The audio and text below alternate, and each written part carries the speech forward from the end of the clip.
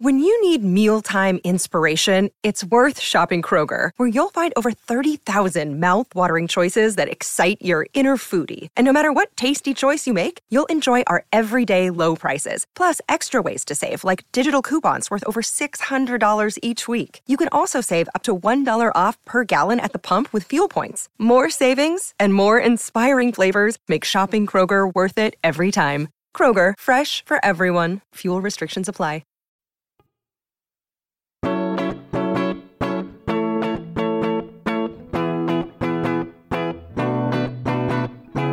You're listening to Seeing and Believing, a film and television podcast that searches for the sacred on screen. I'm Kevin McLenithan. And I'm Sarah Welch Larson. Sarah, riddle me this.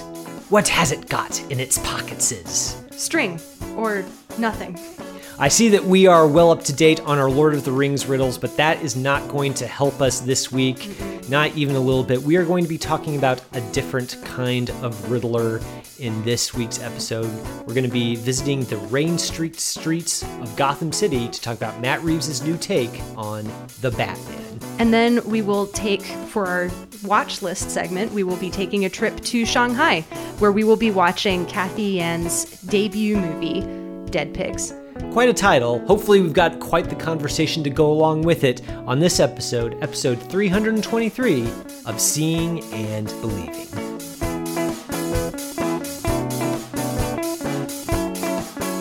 Yes, we're here on episode 323 of Seeing and Believing, and you know, I feel like with this movie, Sarah, we're kind of officially moving out of the doldrums at the beginning of the year, and we're fully in sort of the ramping up to summer blockbuster season. Summer keeps coming earlier and earlier, which, I mean, is news to me given how cold outside it is, but at the same time, I'm here for a popcorn movie. Yeah, it's good to get a popcorn movie in here, you know, when it's sort of the weather's trying to make up its mind whether it wants to be, you know, spring or winter, and it's a good time to spend some time in the dank alleys of Gotham City and just watch somebody in a bat costume beat up a bunch of criminals. You know, it's the reason for the season. It's the only time I'd ever want to hang out in a dank alley personally, but I mean... Hey, you know what?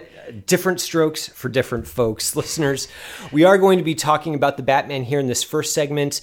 We are going to also be talking about Sarah's watch list pick, Dead Pigs, in the second segment, which is a very different movie from a Caped Crusader thriller, but that's going to be coming up here in a sec. For now, we'll turn our attention to the movie that's probably going to be sucking up all the oxygen in the room come this Friday, as it hits theaters everywhere.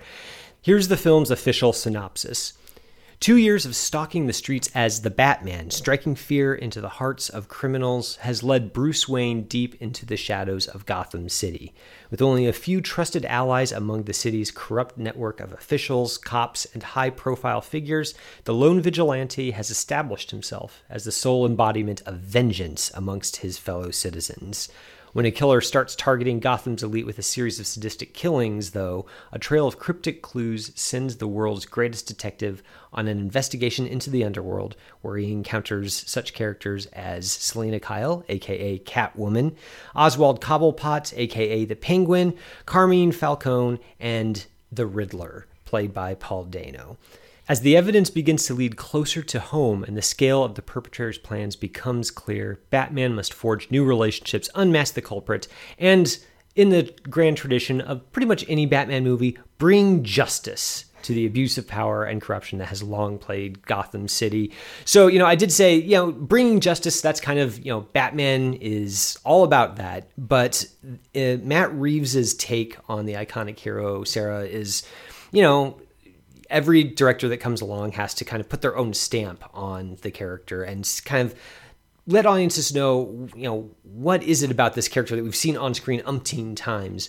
What is different about this iteration here before us? So maybe to get us started off, we can kind of start talking about that. What did you think about Matt Reeves' take on the Caped Crusader? I dug it. I feel like most Batman Batsman are trying to Batman. Yeah, man bats. I'm not entirely sure what the proper plural is. I feel like most of them try to distinguish themselves through like a slightly different look or a slightly different attitude. And this one, we can get into the production design in a bit. This one looks very distinct, but it's not a form of distinctness that I think can be summed up in a single word. Like it doesn't really feel like the Art Deco look of like a Tim Burton Batman. It looks a little bit more elaborate and sort of grand, I suppose. But the thing that sets this Batman apart, I think, from all of the other Batmen is that this Batman is tired. And I really like that. Like there's a very strong sense of weariness in Robert Pattinson's portrayal, in the way that he talks, in the way that he approaches his work. He's just kind of like grabbing a backpack and slinging it over his shoulder and like going out and searching amongst the alleyways and then taking notes at the end of the night so that he can remember, because he says that he can't always remember everything that's going on. And I really appreciated that sense of, I think, almost embodiment and then the sort of weariness that implies that he's been doing this for a long time and he's not really sure where to go from here. So we saw this movie together at a critic screening, and after the movie was over, you turned to me and said you weren't sure if this was the best Batman, but it was the most Batman. So I'm curious to know, after some thought, whether you still feel that way. Yeah, so I feel like it's pretty common in Batman movies of all stripes to really emphasize how Batman's kind of carrying the weight of the whole city on his shoulders. Of course, it emphasizes the fact that Batman, punches people and has gadgets. Those are all kind of constants, I feel like.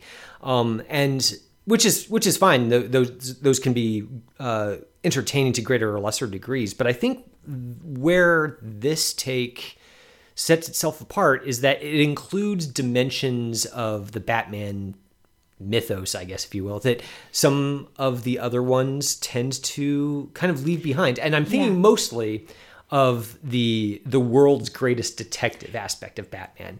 That was the part of this version that I think was most gratifying to see, where Batman, we get a lot of him just kind of visiting a crime scene, trying to figure stuff out, taking notes. Yeah. I don't know if we've ever really seen that in a Batman movie before. And it's nice to see actual crime solving come into play for this Batman, as opposed to just crime punching. Yeah. It's smart too about how smart the movie allows Batman himself to be. Like, he collects a lot of clues. He's sifting through a lot of evidence. Like, he takes a lot of time, like with a flashlight, just going over surfaces and like picking up objects and trying to figure out like what evidence is important and what isn't. But I also appreciate that what makes him a good detective is that he's good at putting together details that other people have also noticed. Yeah, kind of like a Sherlock Holmes deal. Yeah, but he doesn't always necessarily know immediately what's going on. Like, sometimes he needs a nudge from somebody else, or somebody else will say something and then he's able to put the pieces together. So I appreciate that, like, he's a very, very good detective, but he's also very human at the same time. Yeah, and the scenes that we get, like you mentioned, where he, he's not always in the suit when he's out, pounding the pavement, stopping crime. Like, sometimes he's just wearing a hoodie and he jumps on a motorcycle and he just kind of goes off to figure something out. It's not as much like the costume is not optional, I want to say, but it's definitely, it's only one of his tools, I guess. And I think that that's part of this version of Batman as well, is kind of a focus on, he's less one note, I guess. There's a lot going on with this Batman. And when I say that, I'm not sure it's the best Batman, it's the most Batman. That's both a compliment and a little bit of a criticism, because there is a lot in this movie. And I think it maybe bites off a little bit more than it can chew, which is, it's not necessarily the worst thing in the world to get a lot of a good thing. But I do think Matt Reeves does lose the thread a little bit, or maybe he doesn't lose the thread, but he definitely hasn't quite mastered in this film how to make everything of equal interest. There are definitely parts of this movie that reach real big highs, and then there are other parts of the movie that just kind of go for a while until we get to the good stuff again, or at least that's what I thought. It's funny you say that, because I was thinking to myself that it did feel a little bit overlong, but like looking back over everything that happens, I'm not sure what I would necessarily cut. Like, I appreciate that we're allowed to spend a lot of time in this version of Gotham. I kind of liked that the action escalates very, very slowly until it suddenly like hits a fever pitch. You don't really notice when things are starting to get really bad until after they've started to get really bad. And then you realize like, this guy's in trouble and he's kind of out of his depth.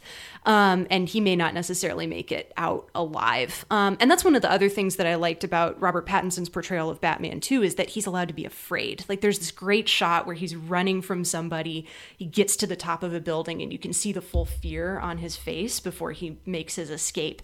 And it kind of felt like he was experiencing a lot of that fear throughout the entire runtime. He was just better at hiding it at certain points. Like, the costume is armor, like actual armor, and then it's also armor to keep the criminals from realizing just how scared he is in that situation as well. I would probably have to see this movie again before I feel fully confident in saying this, but I feel halfway confident at least saying that Robert Pattinson might give the best performance inside the suit of any Batman, and a lot of it is down to the fact that both Pattinson and Matt Reeves' camera takes the time to sort of allow Batman's feelings or fears to really become clear to the audience. Like, it's a very legible costume, I guess, that he's wearing.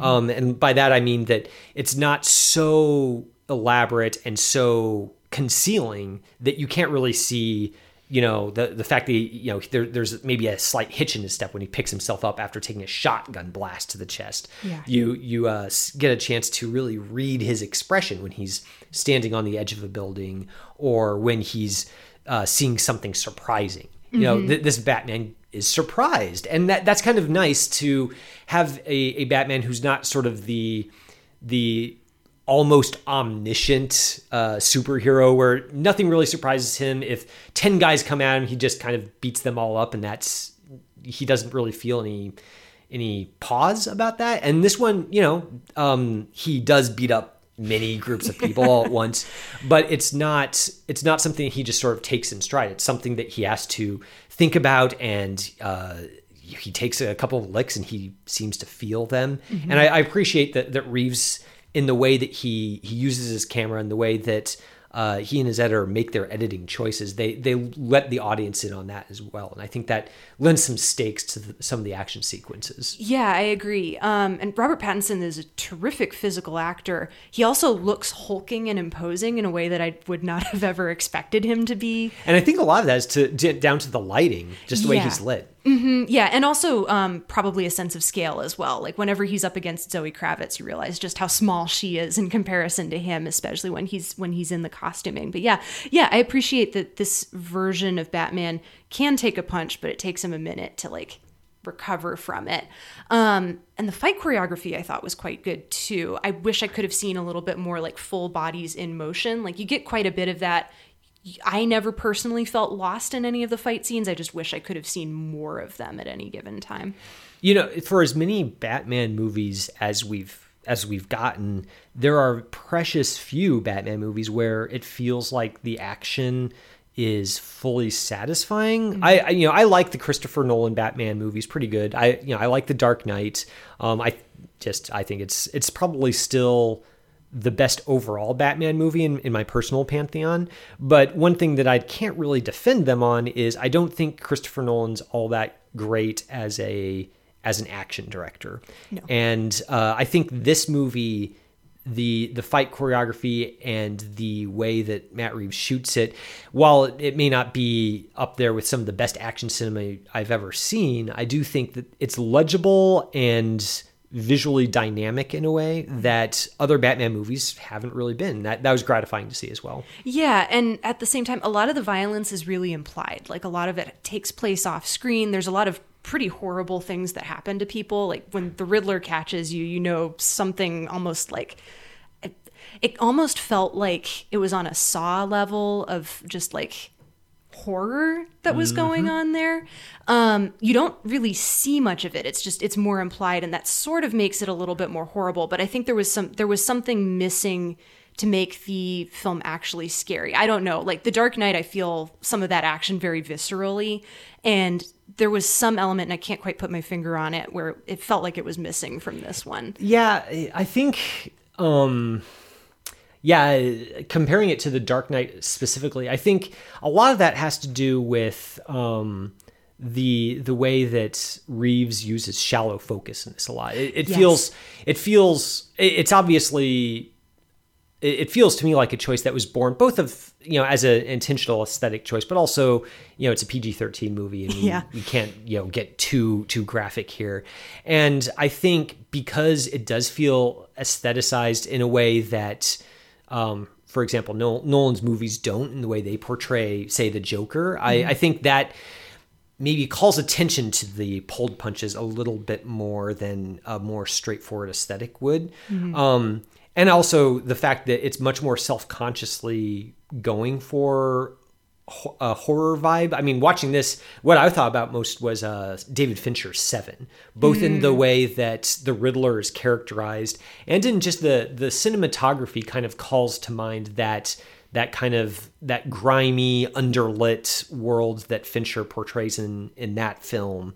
It feels like Matt Reeves was either intentionally or unintentionally making visual references to Seven throughout this film. Yeah, it's funny you say that, because I think there were a lot of references to a lot of other underworld, dark underworld type movies, but the one I picked up on the most was actually Eyes Wide Shut. That might be a future watch list pick, because I've not seen Eyes Wide Shut. Oh, okay. Well, there's a scene. Put a pin in that one. We will put a pin in that one. There's a scene where Tom Cruise learns some dark truths while in conversation with somebody else who is playing pool. And the same thing happens at one point in this movie where Bruce Wayne learns some dark truths from somebody who is also playing pool. The two shots kind of felt like they were mirroring the two scenes felt like they were kind of mirroring each other in a way that felt very intentional to me. So we will definitely have to put a pin in that, because I'll be curious to know what you think about that once you have seen Eyes Wide Shut. Let's talk a little bit about kind of the thematic thrust of this film, because like I said before, I do think that this movie, Matt Reeves sets himself a big job. And I know that this is based on a comic. I think it's the Long Halloween is the story that this is kind of based on. And I can't, not having read it myself, I can't speak to how faithful it is or how closely Reeves attempts to adapt it. But there are definitely there's a lot going on here in terms of the themes of, class, of what the obligations of somebody from an upper classes to somebody from the lower classes, and also just the way that power and corruption tend to reify each other and really inform one another. I'm kind of curious to get your thoughts on how effective the film is in evoking those. It's funny because I think this one's probably the most class conscious out of all of the Batman. Bruce Wayne very clearly is a millionaire playboy, and that's fun for him, I suppose, in most of the other versions of this. And he isn't really that in this one. He's so emo. I thought of The Crow a lot while watching this. Just the Nirvana on the soundtrack and the eyeshadow, and just he's a very mopey Bruce Wayne. Not much of a playboy here for me. So add that one to the watch list on my end, I think, because I have a feeling I'll dig that movie. I appreciated how smart this movie was about the power of individual choice versus institutional corruption. Because there's kind of a conspiracy going on throughout the movie to hide somebody's past crime and cover it up. And a lot of the detective work that Batman / Bruce Wayne does in order to solve it is him trying to get to the bottom of who's hiding what, who's the rat, essentially. It also felt very much like a Michael Mann movie in a way as well, a lot of very competent people doing crimes or trying to solve crimes. And I appreciated that there is an element of personal choice, I think, that everybody has. But then there's also, the movie is very conscious of the pressure that one could feel if they are being asked to uphold something that is not necessarily right, because quite often, like, inertia is the best way to uphold that. Like, you just go along with the flow, you don't say anything, you keep your head down, and you don't challenge whoever it is that's in power, because that's the easy thing to do. And that's kind of how that sort of sin perpetuates itself, I think. And at the same time, like, there is also the opportunity to bring that injustice to light, and then multiple people have to try to, like, fix that in order to root out the problem. Because if just one person confesses, then you're still going to be dealing with that institutional problem that's going on, like, under the surface. You really have to uncover all of it and then find a way to institutionally make it right as well, if that makes any sense. Yeah, listening to you talk about it, I feel like your articulation of those themes is way more compelling than the films. So, one of the things that Reeves does with this picture is he kind of puts the Waynes under the microscope. Like, how is Bruce Wayne and his parents before him, how is he using his wealth and his privilege to actually make the world a better place, rather than simply try to assuage his own demons? And that's fine as far as it goes. I don't know that it's all that compelling in the form that we actually get it. I don't give Todd Phillips' Joker credit for much, but one thing that I think that film does do well is the way it makes the Waynes kind of, it makes the audience feel just how remote the Waynes are, just how they're almost on a different planet from everyone else. And that's something that I feel like this film also deals with, but it's kind of just mostly dialogue. Like, people tell Bruce Wayne at various points, like, your parents were very rich, they were very privileged, and so forth.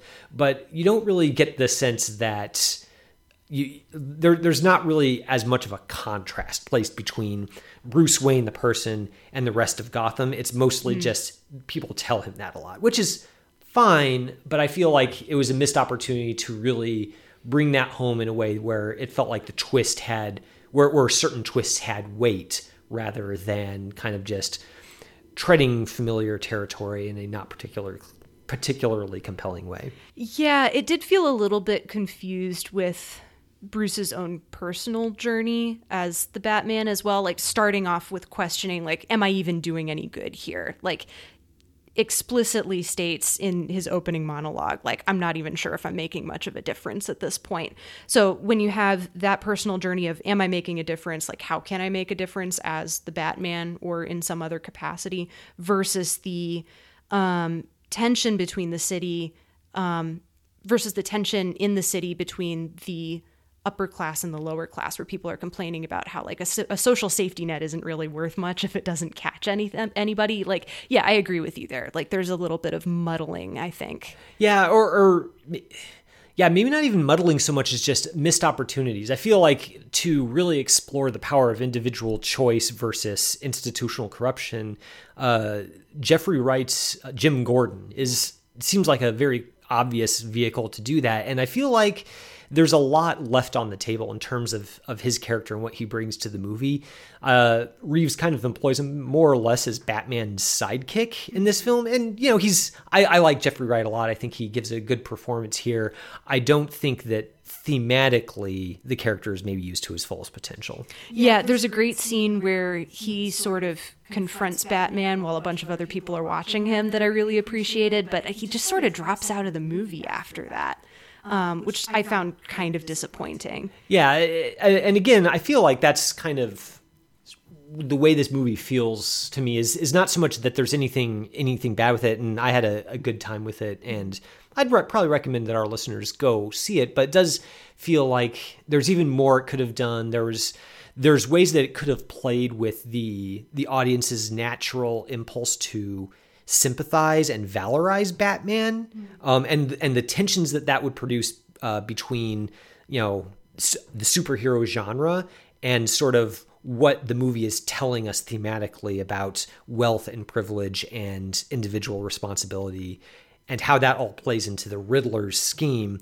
There's some elements there that feel like they're in the mix somewhere, but they end up being half-baked, at least in my opinion. Yeah, I agree. I did feel like the Riddler was a pretty effective villain, at least for my experience with it, mostly just because he really creeped me out. So did Paul Dano's performance do anything for you? I think Paul Dano he's extremely well. It's great casting, 100% great casting. I'm not sure about his performance, if that makes sense. I feel like he's got the right presence, and I feel like the way he uses his voice is interesting, and I don't know if this is an issue with the acting or an issue with the directing, but it does kind of feel like they're pushing this Riddler to be really psychotic in the same vein of Heath Ledger's Joker. And, whether or not it's fair, it feels like that performance just towers over so much of modern Batman in terms of the way it almost defines the Dark Knight, that a lot of movies kind of try to chase that a little bit. And I'm not sure that this movie needs it. And I don't even really know that Paul Dano is really up to the task of doing that level of disturbing character work that Heath Ledger was. It's funny you should say that. I feel like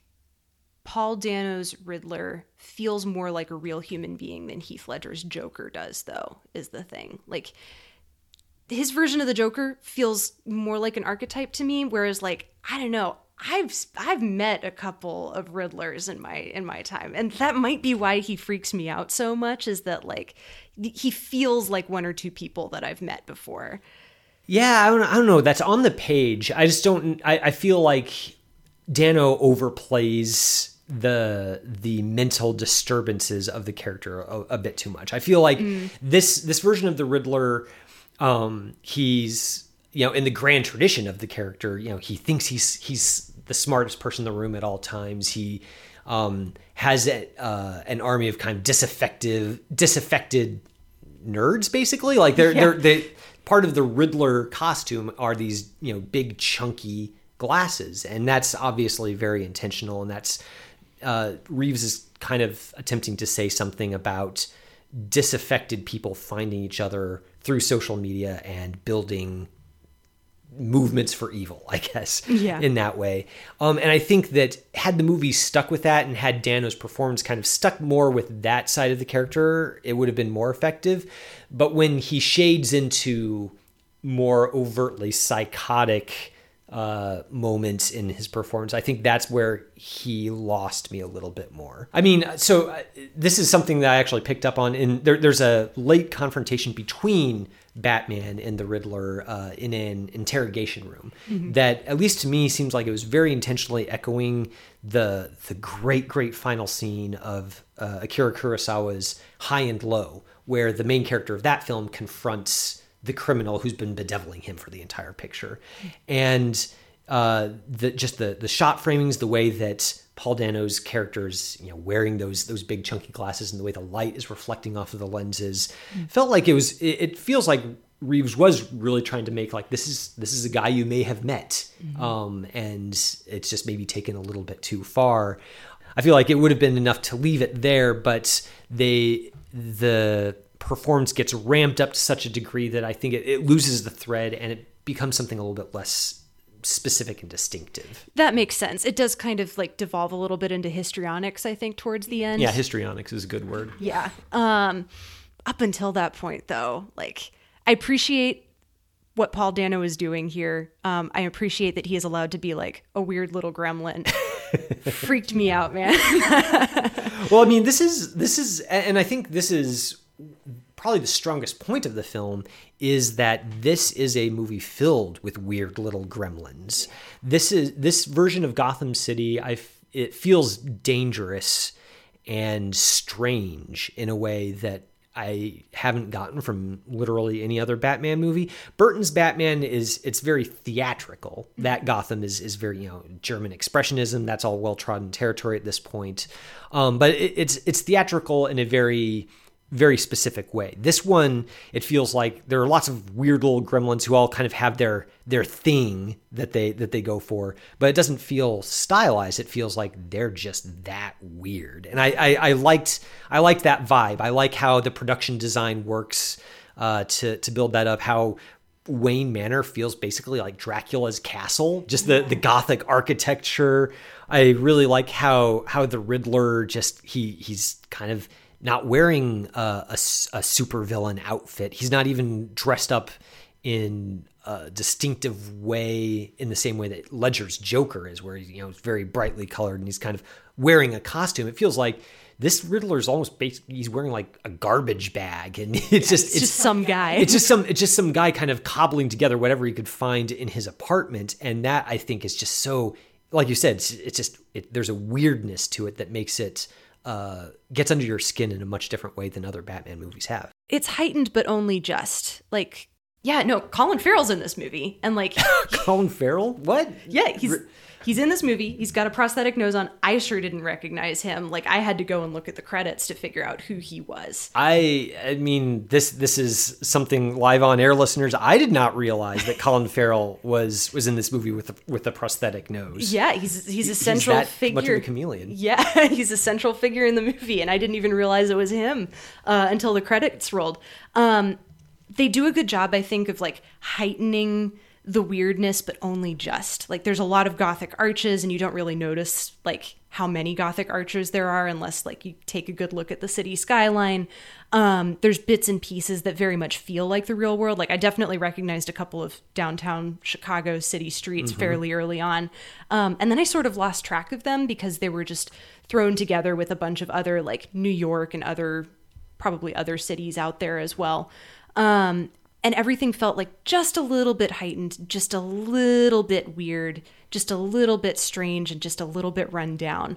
And I appreciated that because it definitely felt like a comic book movie, but not like a comic book movie that was trying to be too much like a comic book movie. More like, this is a heightened version of the world that you are living in, potentially. And it's one where, yeah, it's totally realistic for millionaires to run around in bat suits, like beating criminals in alleyways and crashing through skylights. It's a great example of how production design and cinematography can do so much, not just to set a mood, but also just to create a world that it's possible for the audience to access and enter into themselves imaginatively. And I think in the final analysis, if I don't find this movie among the best of the best, I really appreciate Reeves doing something distinctive in a way that I haven't seen before, and letting the Batman mythos be theatrical, not in a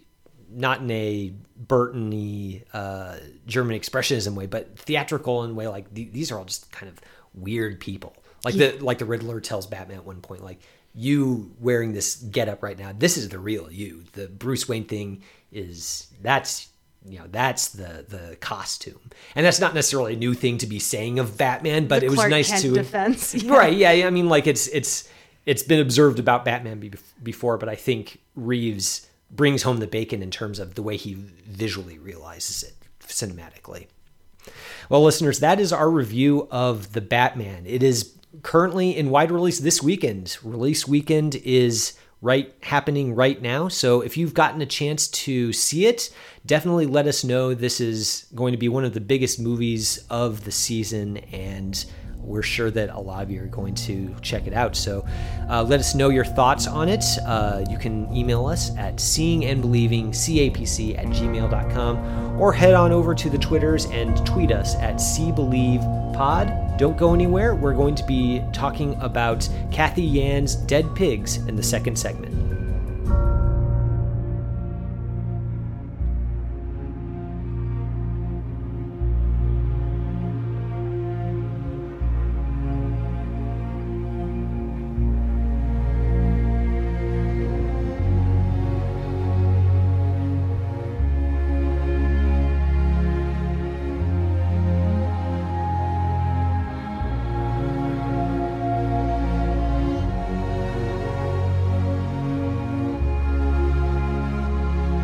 That music you just heard was from Michael Giacchino's score for The Batman, and that's something I guess we didn't really talk about in the previous review, is just that score and just how it... I don't know, I thought it was effective. It set the mood. Yeah, it really worked for me. I need to go back and listen to it. I have a writing playlist where I just put movie scores on there, and I think that one might end up making the rotation. Well, listeners, we hope you are enjoying it as well. And we hope that if you like what you're hearing on the episode so far, that you would consider heading on over to our Patreon campaign and me throwing a few bucks our way. It does help us make sure that Jonathan keeps the lights on, because he is the secret power behind the scenes.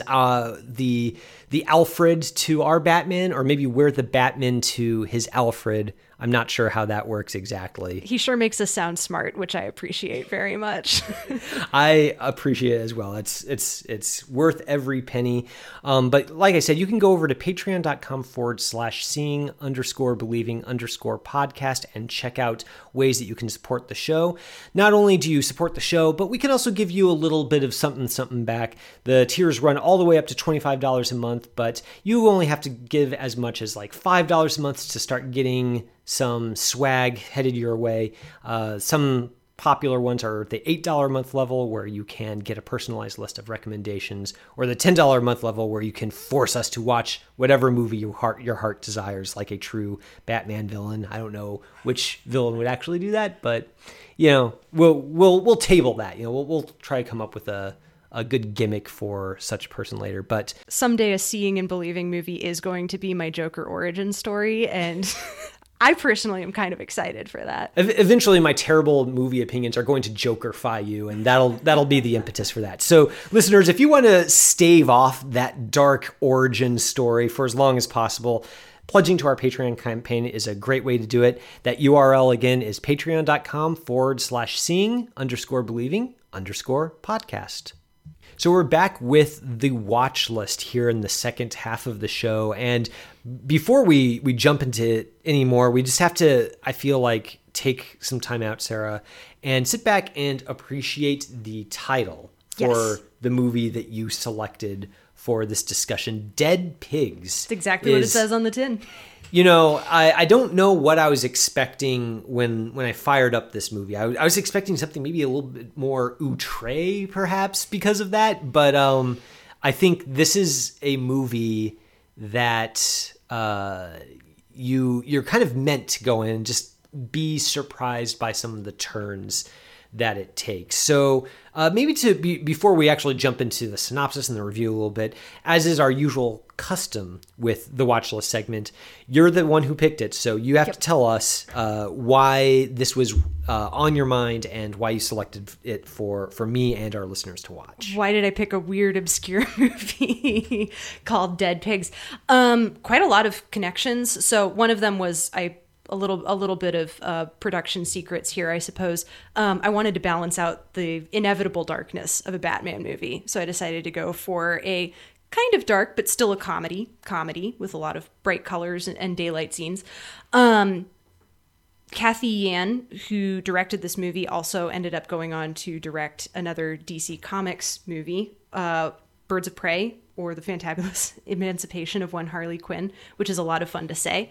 But this movie also has a big thread of money and the way that money sort of warps the world around it, which, having also now watched The Batman, I feel like kind of fits a little bit. The two are thematically simpatico with each other, even though they kind of come to slightly different conclusions. So yeah, so this movie centers around a family, the Wong family, a father, a son, and an aunt, who all kind of are experiencing money woes, or maybe not just financial woes, but class woes in their own respective ways in the area around Shanghai in China. And so there's a lot going on, and we'll get into that in a second. But this is a movie that I feel like in a lot of ways this was going to be an inevitability with the watch list segment, where one of us would recommend a movie and the other one would be like, it's okay. Oh, okay. And I found myself kind of having that reaction to this film where I don't know that I disliked it, but I had some trouble connecting with it in a few ways. So okay. I'm kind of curious to actually talk this out because while I was watching it, I was just like, why is this not clicking with me? Because I like the class commentary. I enjoy the performances. I think are strong. The sequences where a supporting character, an American who's over in China as an architect to try to build this high-rise residential community and finds himself roped into this weird, almost like quasi-modeling gig by Zazie Beetz. I mean, I didn't expect that to out of this film, and I enjoyed those moments the most, but what I didn't expect was for it to have all those moments and for me to just not really end up clicking with it the way I wanted to. So I wonder if it's a sense of humor thing, maybe. I don't know. Like, this movie has a very like dry sense of humor that I personally find like hilarious. So I don't know if you found it funny or if that didn't quite work for you, but I'm wondering if that might be one of those elements. For any listeners who haven't tracked this down to watch it in anticipation of this segment, this is a movie that kind of follows a lot of different threads, and at least for me, it's got some comedic moments that I clicked with pretty well. Okay. I think those are the strongest elements. There are other moments where it is more it's more straightforwardly dramatic, I guess. Okay. And it might be the gap between those two tones that I wasn't personally able to bridge myself. I found myself kind of wondering how seriously or how sincerely, I guess, is this movie trying to make me feel invested in the father's plight with some loan sharks or failed investment. How sincerely am I supposed to be invested in the romance that the son strikes up with a girl who is from a completely different social stratum than he is? And I don't know that the movie ever satisfactorily answered that for me, but I'm just wondering, maybe I'm just not on a wavelength that I need to be. Yeah, I don't know if I can fix the wavelength or anything like that, but I feel like this movie clicks for me largely because I think it's got a very strong sense of place, kind of like Batman before it. And I don't know, I feel very plugged into the plight, particularly of Candy Wong, who is the sister of the pig farmer who has run in with loan sharks. So she kind of is holding out. She's the lone person in her neighborhood who has not sold her house to a development property. So she's just kind of sitting in the middle of a junk field in her house with the word condemned like written on the side of it. Very like, I don't know, almost Up sort of, where there's just like a single house in the middle of what's going to become a construction site, just saying, I'm staying here. I was born and raised here, and you can't make me leave. And I appreciate that level of stubbornness, I think, and that level of dedication towards not being moved by money, because this is a movie that very much hinges on who has money, who doesn't have money, where money is a liability for somebody and a shield for others. And I think that it is so keenly aware of like the way that rich people move through the world is going to be very different from the way that poor people move through the world. And I like seeing the movie sort of poking at that barrier a little bit in a way that I hadn't really ever seen before, which is why I'm probably so taken with this one. It finds a compelling way of highlighting the way that society tends to think conceive of money in lots of different ways, as a tool, as a cudgel, as an object of desire. And specifically, I think Candy Wong I also found very compelling, and I think the reason is that she is sort of, the way she's characterized, she's impervious to these various dimensions of money as a concept. Over and over, these developers keep coming to her and they're just like, we'll give you, more than the house is worth. You're going to be set for life. It'll all be great. You just need to let us give you the money. The money will be good. And her refusal to accept that, to value something other than financial prosperity, it's not so much that she's antagonizing them. It's more just, it's a does not compute moment. They simply can't wrap their minds around the idea of somebody who doesn't have a price. And I found that to be interesting. Yeah. She's a very honorable person, I think, in a way that a lot of the other characters in the movie probably are not, because they are so swayed by, like, everybody else has a price tag. Everybody else is constantly asking, like, well, how much do you want for something? Like, one character starts engaging in sort of a crash for cash type scheme. Literally sacrificing his body and for his bicycle. Money. Yeah. Just getting run into by cars over and over again, and then trying to extort the drivers. And sometimes they'll say, like, well, how much do you want so that you can, like, leave me alone and I don't get in trouble with the police? And then at some point that just sort of backfires for him as well. And I think he realizes at that point that he also has had a price this entire time. He just didn't realize that he was, like, sort of selling himself in order to get this money from other people, if that makes sense. It's an interesting twist on this is just something that occurred to me just now, that when you use the phrase selling himself, he's doing what essentially maybe a sex worker does, just along a different axis. Rather than yielding up his body for the pleasures of somebody else, he's sacrificing his body in a different way.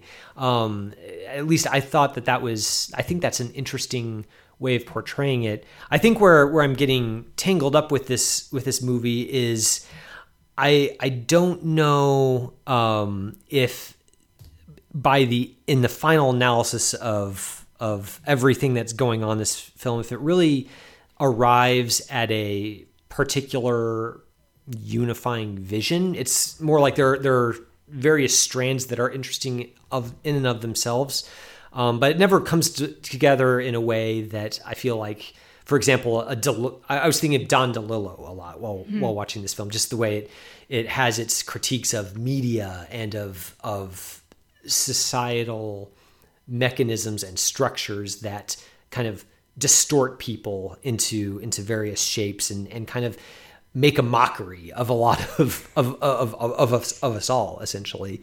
But I feel like where a great DeLillo novel kind of, you reach the end and it feels like there's something holding it all together. There's a center of gravity. I don't know that I've found the center of gravity that I was looking for in this movie. So the sing-along number at the end doesn't work for you then?